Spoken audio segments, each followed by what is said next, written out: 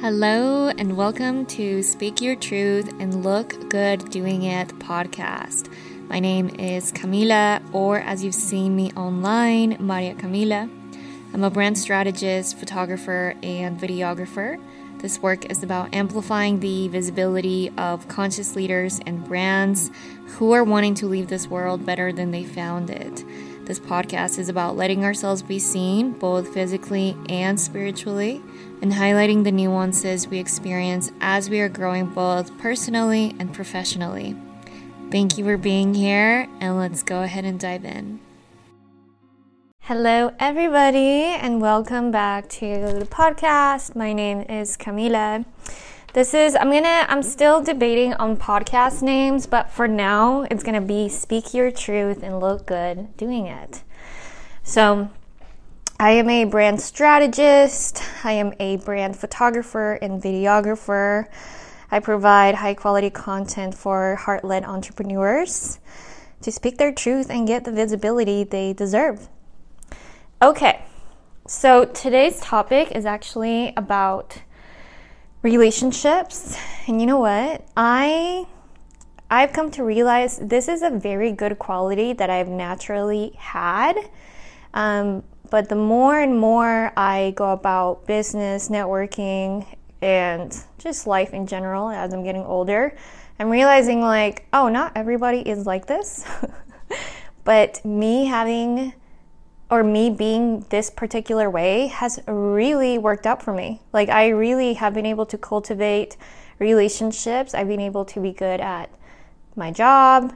And when I say this, even in any line of work, it doesn't really matter what job you do. If you approach things in the way I'm about to tell you, that really has worked out for me. I have been able to cater to my clients better, make more sales, make more money, stand out more, have deeper friendships, have ride or die relationships. I really believe that this one aspect of the way I go about just life in general has truly been a secret weapon of mine, which I would think other people are like this, but they're not. And I'm going to tell you. So that is being a curious person. And when I say being a curious person, I mean take interest in people's lives. I cannot tell you how many, just any kind of service I've gotten, whether it's getting my hair done, whether it's getting my skin done, my lashes done, or even hanging out with a new person, going out on a new date, and meeting people for the first time, and how people just literally talk all about themselves and they don't make the experience client focused, where they think that just them sharing their personal stuff is connection. And let me tell you, that is not connection. That is dumping on the other person. Because real connection is when you take interest into the other person and really be curious and genuine. Don't just ask shallow, one-worded, just one question and then shift the focus back to yourself, but truly be genuinely and profoundly and humbly curious about the other person and ask follow-up questions and validate what they are saying and really make sure that the person feels heard. Because sometimes people will even answer a little bit, but they still are sensing whether you are a safe space for them and they may not open up all the way. So it's also your responsibility to dig in a little more and just be curious, obviously with consent as you are reading the other person. But that is a skill and a quality that has truly, I have truly gotten incredible friendships, clients. I've made money this way, and even just running your business in that way, being client obsessed instead of you obsessed, being of service. And even when you go to a new gathering, it could be a networking event, it could be a friend brings you over to a new place, stop waiting for people to come approach you and just be curious about you. Be proactive. Be proactive and really get out there and ask people, how are you doing? Or what brought you here? Or just be freaking curious. And I think there's so many people that have stories in their head about like judgments that other people are going to have about them. But the truth is, this world is not fair. And as much as you try to avoid it, you will experience prejudice. It's just going to happen sometime in your life. Like, you will experience prejudice. But that doesn't mean that you get to live your life waiting for people to come to you or waiting for people to connect with you. You also need to get out there and make an effort to be curious about people.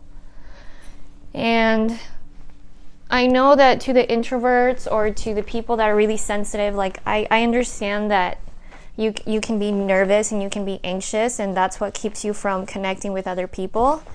But keep in mind, and you may not like to hear this, but your anxiety is still coded in you serving. Like, it's because the focus is on you. That's why you're nervous. The focus is not on how can I be of service to the people around me right now. Because I bet that if you were to enter a room and shift the focus from, instead of, oh my God, what's going to happen to me? More like, how can I be of service to someone else? Because the reality is that you're going to feel anxious no matter what, whether you wait for someone to approach you or you approach someone else. And the likelihood of you enjoying your experience somewhere else is a lot higher when you reach out to the other person. You connect with the other person. You get curious about other people. And again, this happens in so many instances, whether it's a networking event or whether I've gone out on first dates and it depletes me going out on a first date and the date doesn't even ask me questions about me or my life. They just ramble on about themselves. Or I think people think that just by cracking a joke, that's enough. And cracking a joke is like good every so often, but I would say what's even more important is just being genuinely curious about the person that's in front of you. And I think another thing that I want to mention is a lot of service providers also say, oh, we are a safe space for people to be themselves. And at a service provider once say, oh, like people just need to let themselves receive, like they just need to trust me. And I hear what that dynamic is, that you need to trust me, and I understand that, but it's also your responsibility to verbalize enough things to make sure that your place is a safe space. And not just that, your clients get to decide whether your space is a safe space, not you. Because your clients are on the receiving end of you. They're the ones that are, like, it doesn't matter what your intentions are. It's about the impact that you're leaving and the impression that you're leaving on other people. Because no one can read your mind. And the reality is that whoever is on the receiving end, they have the most information into how safe of a space your area really is, or your business really is. And this is what I mean by being client obsessed. Like, good brands are self-obsessed. Great brands are client obsessed, client centric. And being client centric means that you need to put your ego aside. And even if you experience anxiety, you really dig deep underneath the layers of your anxiety instead of just saying, oh, I'm just anxious, and then just deciding to run with that story and just claiming it as truth, when you could just tell yourself a different story about the anxiety you're experiencing in new places that you go to. Because you do have the power to be in the driver's seat of your life. And I see so many people that just go years and years and years just telling themselves a story of, I'm so anxious. And it's like they're not moving their life forward to where they really need to be, because they're self-sabotaging, because the energy, even though they feel anxious, the energy that they are giving off is standoffish, rude, antisocial, don't even approach them. Like, the energy that they're giving off is, don't approach me. But yet they're telling themselves a story that it's about the people in the room, where really it's the energy that they're putting off because of the story that they're telling themselves, and lacking the awareness of how their energy is impacting their whole experience. So anyway, this is a kind of a hot take, but it felt necessary to say it because personally, I have been very successful even when I say this also from working sales jobs. And in sales is all about asking discovery questions. And it's really getting to the core truth or core narrative that someone is telling themselves about the product that you're selling. And it's about asking questions and empathizing and allowing people to come to a conclusion for themselves. And it's about providing a buying experience for the person. And in order to provide a buying experience rather than a selling experience, it requires asking questions and really making it, again, client-centered.